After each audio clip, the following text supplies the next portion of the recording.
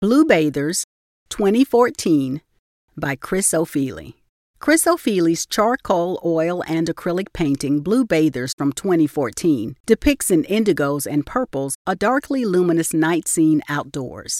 It recreates the uncertainty of what you see and observe in the dark, making it just possible to discern two bathers, but not where one begins and the other ends. 9 feet tall by 6.5 wide, a wide arc descends from high on the right, suggesting a waterfall, which the figures either bathe under or with the falls behind them.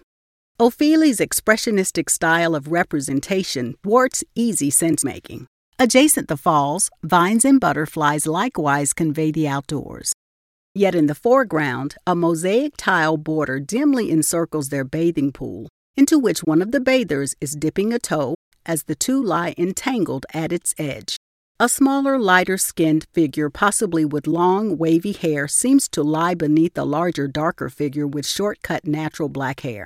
Checkered tiles stretch from the pool to the far left edge of the painting, suggesting a patio. A Roman outdoor bath may be the setting, and likely they are not just bathing.